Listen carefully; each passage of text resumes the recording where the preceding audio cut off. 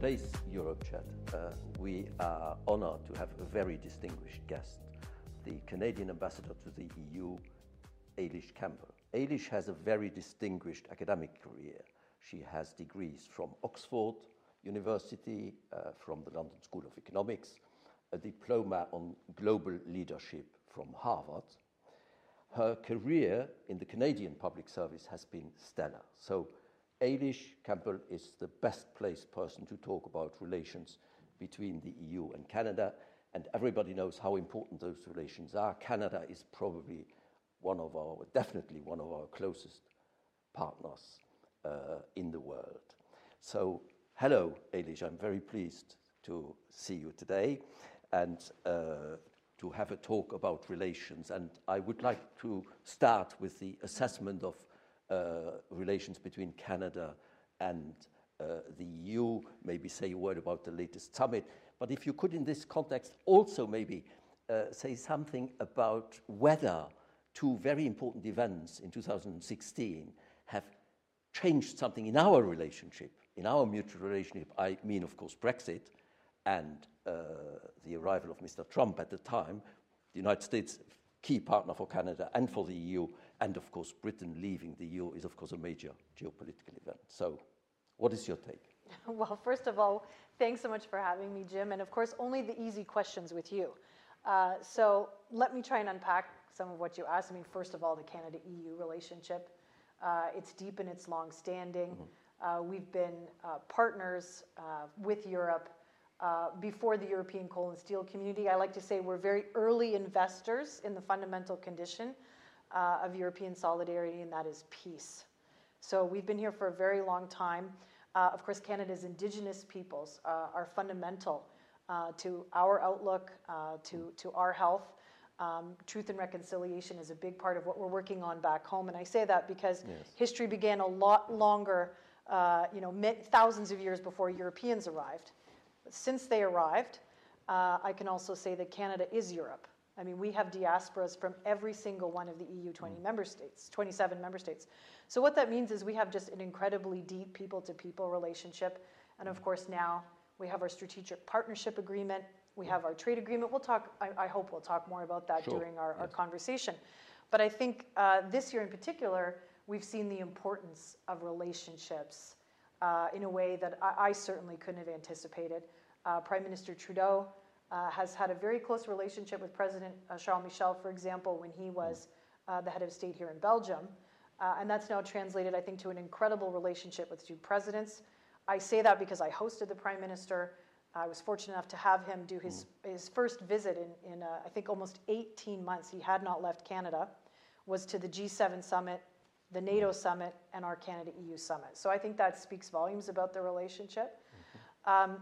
You kind of asked about the operating environment of geopolitics, right? Yes, and knowing as Canada does the United States better than anyone else, I think, than any other partner, we know about the importance of community, state level, and then federal relationships. Right.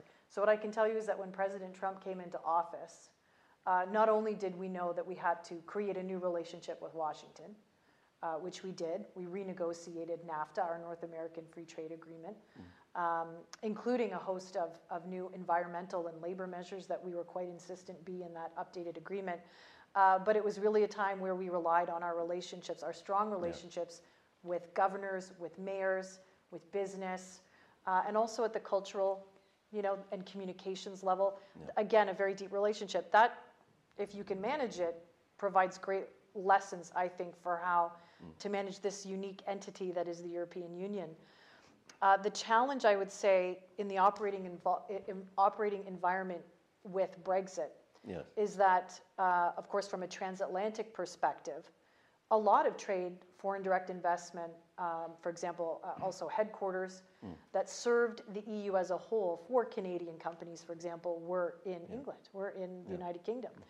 And it's required a fresh take, right, from everyone on supply chains, on how they see the relationship, the interoperability between the UK and the EU. That's someone else's podcast, not mine. No, we're not going to talk about that one. But I think what that's meant is we've really had to relook at the relationship. And again, I'm really happy to say that relationships that we've always had, of course, we are francophone. Nous sommes aussi tellement francophones au Canada. We rehabilitated, I think, we've always had a deep relationship with France.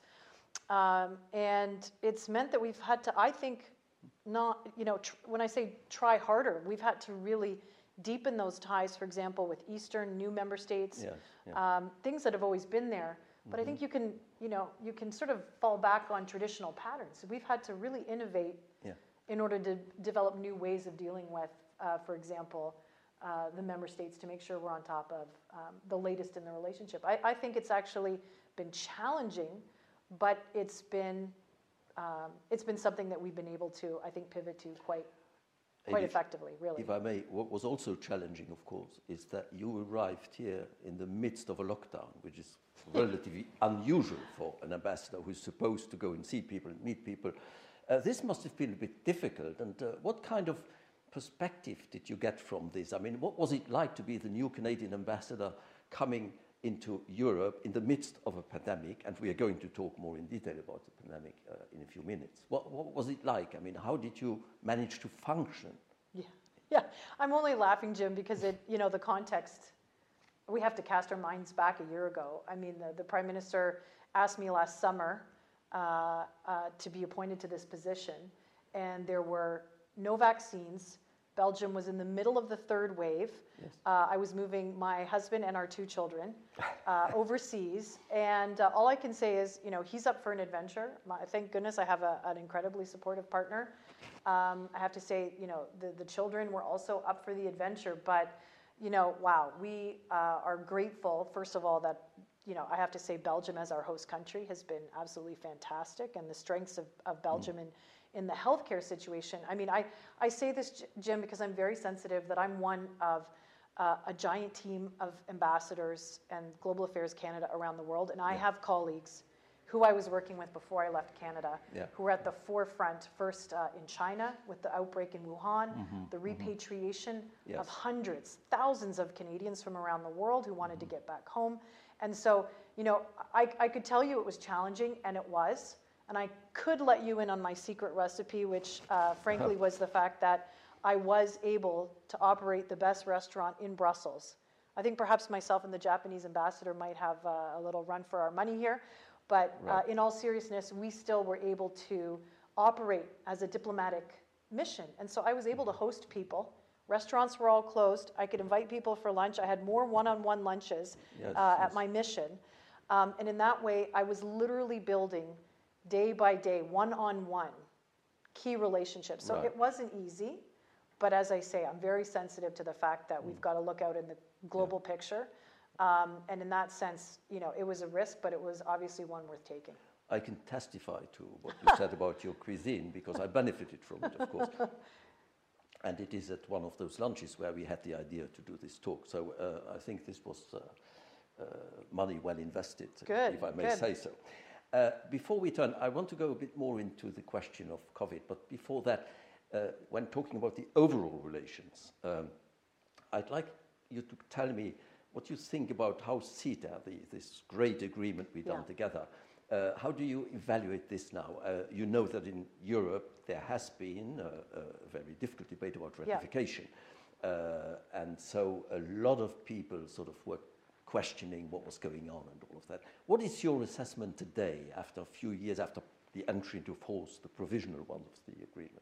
Yes. I mean, you're talking about one of my favorite topics, right, which is just trade ties, relationships, people making things together, which, for example, in the case of vaccines, Canada provides intellectual property and research and inputs, one of like more than 200 inputs into various mRNA and other formulations of vaccines. So I'm just totally passionate about this. The Canada European Union Comprehensive Economic and Trade Agreement, I mean, it's a partnership. And I would say that we were really fortunate to have it in place during the pandemic. It was stress tested.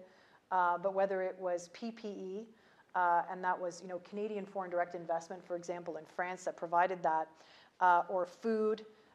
We saw a very low diminution. On our side, only a 3-4% decrease during the pandemic of our goods trade. Yeah. And I think a big part of that is because we had invested in creating these strong, stable, trusted supply chains. Right. I think it's important, and you highlighted it, it's provisionally in force, and there are 15 member states who have ratified, 12 who have not. It's a deep area of engagement for the Commission and the member states to work on what will resonate in those member states to show that it's working. But in the meantime, what I can tell you is it's a 63 billion euro two-way relationship. We've also got to make sure that it's what we call inclusive, that it's businesses of all sizes. SMEs can use this agreement, and I'm really thrilled to tell you that we're seeing more SMEs access the agreement, use the preferential tariffs that are in there, but also more than that, we're working on a whole host of regulatory, sustainable development, Yes. and again, I would just say, business development aspects of this relationship. I don't talk about free trade. Okay, the life is too complicated. Wouldn't it be, it could be easy if it was just, free. That's not what it is. It's a partnership. It means we adhere to EU regulatory standards. It means we have GDPR adequacy that allows us to access and safeguard data and information. So there's just so much that goes into this agreement. But what I would say is we've got to show that it works for people, and we've got to show that it works for all, various sectors, and that it's a living agreement. So adapting it to, for example, we saw out of COP26, the recent climate change and Paris Agreement talks, we saw new commitments, for example, on methane. We saw new commitments on we're going to see at the COP15 on biodiversity, new commitments around protecting the environment. And we saw additional work, for example, on deforestation. Labor and human rights are also, of course, part of the context here. Yeah. So this is a living agreement, and we're going to keep making sure that it adapts to the latest, I think, improvements, if you will, in not only trade rules, but also what consumers and society expect from two advanced, socially developed partners like Canada and Europe. I think, does that make sense? Yes, it makes a lot of sense, because you touched on the very points which were controversial in Europe, because in Europe there is a bit the feel that trade is sort of too liberal, that you don't care about society, you don't care about regulation, you don't care about environmental standards and things like that. And so I think the point you made precisely about the importance of this in this agreement, I think is absolutely fundamental, if I may say so. But let us turn to the pandemic now. First, we have our various experiences, and they are all difficult for everybody in the whole world. From the Canadian point of view, how did you handle this? What were the most striking challenges you had to face, both nationally but also in relationship with foreign powers and partners? Yes, I mean, can we cast our minds back and remember Canada had suffered from this outbreak of SARS, this acute respiratory syndrome. Yes. So we had experience from SARS, and I distinctly remember, the hypothesis that we were going to be able to do contact tracing and control the entry of COVID, right, into our countries, because when we first learned about this disease, we thought it was sort of happening elsewhere. And what we quickly realized is that COVID is just such a virulent disease, and as a result, we went into our lockdown in, I want to say it was, March or April. I was having to work at home with our 2 school-age children. Let's just say the pivot to digital schooling took some time, I think both in Europe but also in Canada. And what it meant was we were just in constant learning and adaptation mode. Canadians have a high degree of trust in institutions. We can't take that for granted, and I think over the pandemic, we've been stress tested, just as every member state, just as the EU has. But we were guided, the Prime Minister made it very clear from the very beginning that science, getting the best advice from our then vaccine task force, for example, from our public health doctor, Dr. Tam, was incredibly important. Yes. And so I'll say our challenges have been, just as great as any other nations, but I think we've benefited from some really strong social health institutions.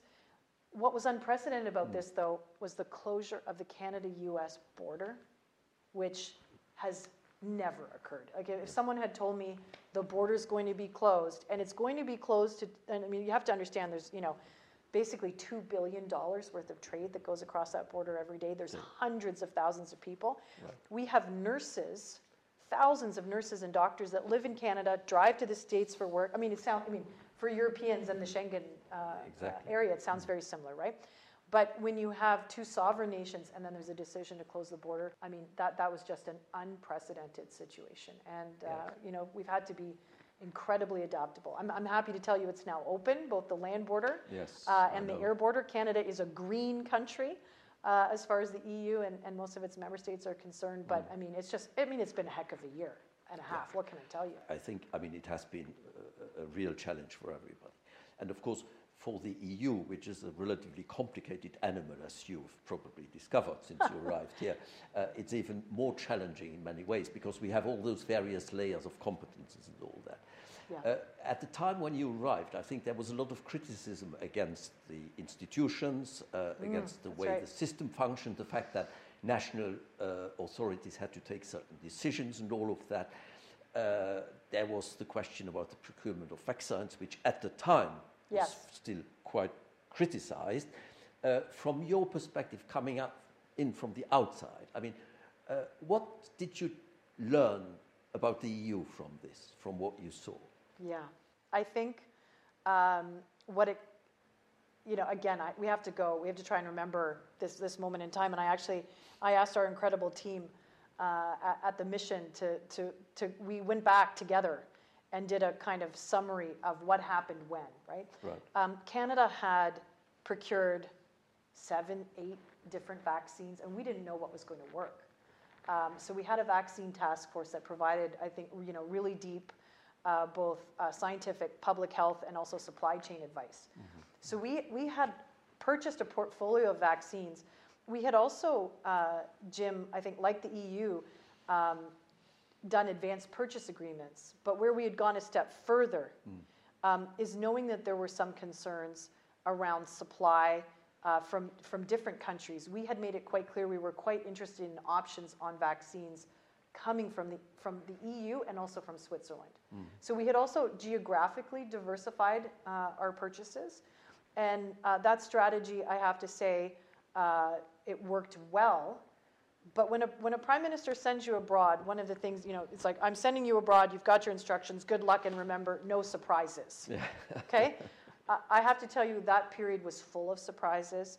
Yes. It was full of mistrust. It was full of, real questions around who was going to get how much vaccines when. And the companies involved, of course, couldn't guarantee production. They had made promises, but there were production problems, and we were all in this together. So what I learned is, again, those relationships mattered. There was a lot of times where the politics were running further ahead of the institutions themselves. And so what that meant is that being here in Brussels, it was also invaluable to have, we have an incredible team of ambassadors across the EU, 27 member states. And so being able to work together as a team, getting information, intelligence on the ground. I had fantastic information also too from the actual production facilities that was coming in because we had signed contracts. So we had the companies were also at this point our partners. But perhaps if it's interesting to you, we can talk a little bit more about how the EU institutions themselves were actually acting at this time. But at a high level, I have to tell you, my number one message is thank you. Thank you to the EU, which was always exporting. And at the end of the day, the macro number is 50% of production in the EU was exported. Yes. So, if this is open strategic autonomy, I think you passed the first test with flying colors, and we really appreciate it. No, that is, I think you're absolutely right on this. And it, as always in the European system, it takes a long time for the Europeans to give credit to the EU for doing That's things. And it took a long time to explain exactly what you've done in a few sentences now.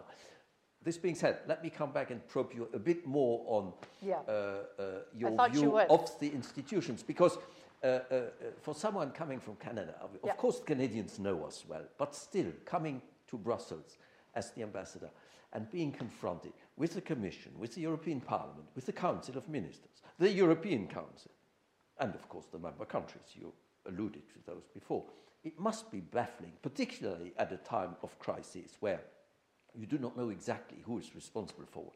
I mean, how did you look at this? It's the difference between, shall we say, the theory of the EU and the practice of the EU. So, in theory, you've got, DG Santé and DG Trade working in a very reasonable fashion to produce recommendations that are going through your famous comitology process. And it's actually a committee that I've, perhaps learned more about than I might have wished, the Safeguard Committee, that was in charge of the regulation. So doesn't that all just sound so straightforward? Well, the reality was that capitals, right, the EU member states, the leaders themselves were under such pressure from the European public, from citizens, quite rightly asking, where are the vaccines coming from, where are they coming from? And so there was also, I have to say, the other piece of context that I think is really important, and I think this is going to be important for institutional memory, is that there were really important commercial relationships that had already been, settled by investors in the EU. I'm thinking of here, for example, of the partnership between BioNTech and Pfizer, but also the supply chain for Moderna, which originates in Switzerland and then comes to Spain. So even things that might seem straightforward to the EU, like, it's all made here, that's not the case. Testing happens in the US, inputs are coming from the UK, inputs are coming from Canada and elsewhere. And so nothing's as kind of straightforward as you might think. And it was those member states, I have to say, that were also hosting, or, that are the location of those manufacturing facilities. So Spain and Belgium, in particular, were working with us very carefully because they were also trying to figure out how the regulations that were being promulgated were going to work.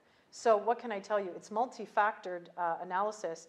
And I don't want to simplify it, but I will say this, that calls from Prime Minister Trudeau to President von der Leyen to President Michel, Minister Mary Ng, our trade minister, our international trade minister, speaking with Executive Vice President and Commissioner for Trade Dombrovskis, the relationship between our two health, your commissioner and our minister, those relationships were very important because we were given assurances at the highest level that we would have our vaccines delivered, and they were. But there were some heart-stopping moments while even the internal machinery was trying to figure itself out. And now, maybe I can end it here, and we'll see if that satisfies you, Jim. But I would say I'm really encouraging the EU member states and the institutions to look at the imperative of transparency, right? Knowing the supply chains, where the production was happening. I commend, for example, Commissioner Thierry Breton when he sort of said, I'm going to go out there and start visiting production facilities and start highlighting what's working and where we can expand production. I thought that was an incredibly important turning point because you'll recall the conversation had been a lot about AstraZeneca to that point. And I said, this is great that they're focusing now on expanding the capacity that's here, which is incredible, right? I mean, again, the EU should be thrilled to be the home of these R&D and production powerhouses. So that was a real turning point. And I would just say that transparency in production piece is so important, and focusing on the export authorization piece, which hopefully will now come to an end at the end of December. Separating out, I'll call it the trust building from the unnecessary sword of Damocles that can hang over you if you're waiting to see whether you're going to get an approval or not. Doing away with that piece, I think, and moving on to a more normal transparency set of exercises that builds confidence. That's, I think, we're at another key moment. Yes, I think, confidence is absolutely key for the union to function. Right. And you're right to talk about transparency, because I think it's the best reply in many ways to criticism against the EU. It's actually to say how things are working, how they're supposed to work. why they are sometimes a bit complicated. But there is one particular point still on the vaccines I wanted to question you, to ask you about. This is our responsibility as rich countries. You are rich, the EU is rich, vis-à-vis third countries. It's the whole question of getting vaccines to Africa and to other parts of the world who have trouble getting vaccines. Are you satisfied with the way Canada and the EU have handled this? Are we doing enough for those countries? Yeah, I think it would be great if we could do what we are doing even faster, Jim. I mean, there's just no question that there's vaccine inequality, and there needs to be a more equitable distribution of access, particularly for doctors and nurses and the elderly that we now know, 20 months into this pandemic, are the most vulnerable to the worst types of COVID. And I think what's imperative to underscore here is that both the EU and Canada are multilateralists, committed multilateralists, right? And I mean, it's one thing to say it, and again, I come back to the pandemic proves whether your actions match your rhetoric. And so the creation of COVAX, the ACT Accelerator, I think President von der Leyen has been particularly passionate and truly active in this issue, ensuring that medicines, and in this case it's COVID, are getting to the most vulnerable countries. The fact that millions of vaccines have made their way to vulnerable countries is incredibly important. I think our work to expand production in Africa, for example, is important. Right. We're, of course, we spend a lot of time talking about, of course, the EU and its partners, but for Canada, it's also the Caribbean and Latin and South America, which also don't have production that we've also been focused on. And so together, the fact that we've committed billions of dollars and most importantly, assigned production. We've just recently assigned additional doses of Moderna to COVAX. I think that's a real sign of our committed partnership, but so much more to do, particularly as it relates to the World Trade Organization, work on the intellectual property piece of this, making sure that we're prepared because it's inevitable for the next pandemic. But I think that from the very beginning, the fact that we've been working together at the World Health Organization, that's just another sign of the global elements of this partnership. Okay, thanks very much. Since you mentioned multilateralism and global challenges, let me just come to Glasgow and COP26, which is just finished. This was one of the themes of the recent summit between Canada and the EU. It's, of course, an absolutely vital issue for Canada, for the EU, and for the whole world. What is your take on Glasgow, and how do you think Canada, together with the EU, can move things forward in this absolutely key area? Yeah, I mean, I think the fact that we're taking concrete commitments to reduce global warming, it's the most key issue of our time. It's going to essentially determine the planet that we leave our children and grandchildren.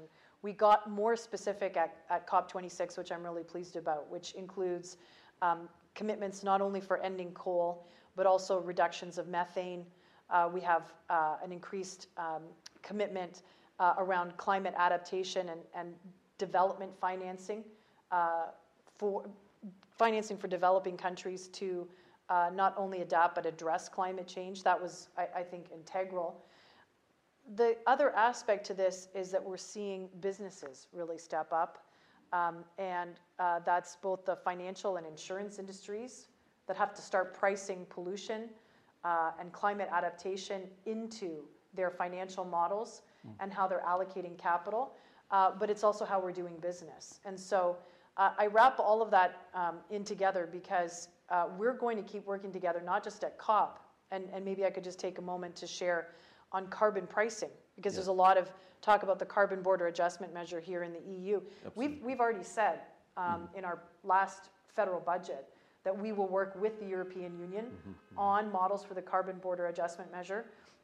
We had a fantastic carbon pricing event that the Prime Minister hosted at COP26 with international leaders, including President von der Leyen, on creating a global minimum standard for carbon pricing. Yes. So it's our expectation that our carbon price, we have a carbon price that's applied on more than 80% of our economic activity already. Your ETS and carbon pricing system applies to, I think, about 45-50% of your GDP. We are really looking to work together on creating international standards. You're going to see us walk all the way down the road with you on this one. The recognition of our carbon pricing, you know, as part of your regime, because as I say, it's clear to me that Europe is totally committed on this issue. Absolutely. And so our interest is then working at a technical level. It's working, you know, at a commercial level to underscore how we can integrate this into businesses. It's on clean technologies. You know, it's just so multifaceted. Environment is going to be mainstreamed into every single decision that we take. And so, you know, we started at COP26. I mean, it was necessary. We want to see even greater commitments from all partners. That includes the United States. That includes China and India. What are the commitments? We can't do this alone. Eilish, what are the commitments for Canada for 2030? I mean, we had this debate in Europe about -55 and all that. Do you also have the same kind of objective at this time horizon? Yeah, a 40 to 45% decrease, but also net zero by 2050. Okay. And so we're on that road, as I say, in every sector of our economic activity. Do you have a lot of pushback? Because, I mean, hydrocarbons are very important in Canada.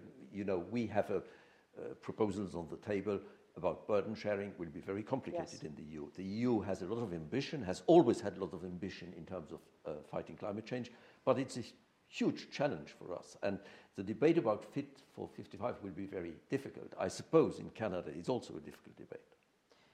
Everything is challenging when it's at a point of transition, but Canadians, you know, I think you've seen a clear response on the importance of the environment. It's one of the top issues for Canadians, climate change. And I say that because we have an incredibly strong, socially responsible, environmentally responsible oil and gas sector. I think what most Europeans probably don't realize is that, you know, over 85% of our energy grid already is clean. We have hydroelectricity, we have nuclear, LNG, we have a multitude of energy sources, and we are off of coal. We are powering past coal. So that's a commitment we've already made, retiring coal, it's done. And so the question then is, as an oil and gas producer, how do we be responsible? And I said net zero, right? And I said net zero for a reason, because we will continue to be one of the most environmentally and socially responsible producers of oil and gas on the planet. And how we do that is incredibly important. And it includes, of course, you know, we could talk about the specific elements, but, you know, collaboration between Europe and Canada, particularly on carbon capture and storage, on the technologies that reduce harmful emissions, but also how we work together on the other energy sources that over time we know are going to be absolutely essential to the transition. I hear from member states, you know, there's just such a huge variety of the energy mix in each member state, and so that the complexity that you're dealing with is a little bit like our provinces, but we've, I think, traveled further and faster down that road, you know, on our domestic grid. So then the question becomes all the other elements that we are undertaking in order to meet those climate objectives that are imperative. Eilish, I would love to continue for hours. I think you have already told us a lot.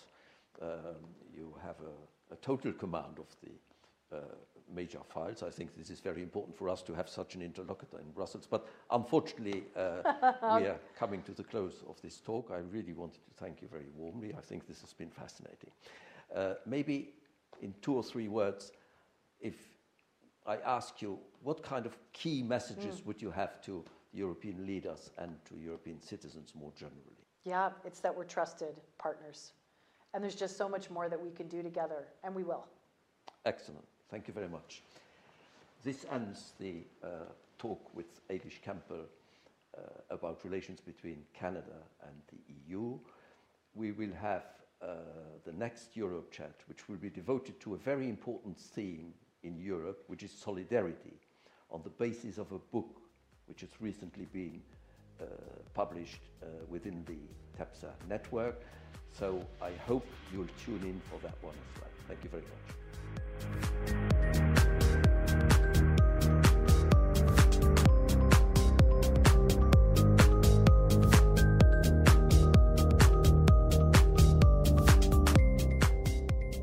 This podcast is co-funded by the Europe for Citizens programme of the European Union. The European Commission's support for the production of this podcast does not constitute an endorsement of the contents, which reflects the views only of the authors, and the Commission cannot be held responsible for any use which may be made of the information contained therein.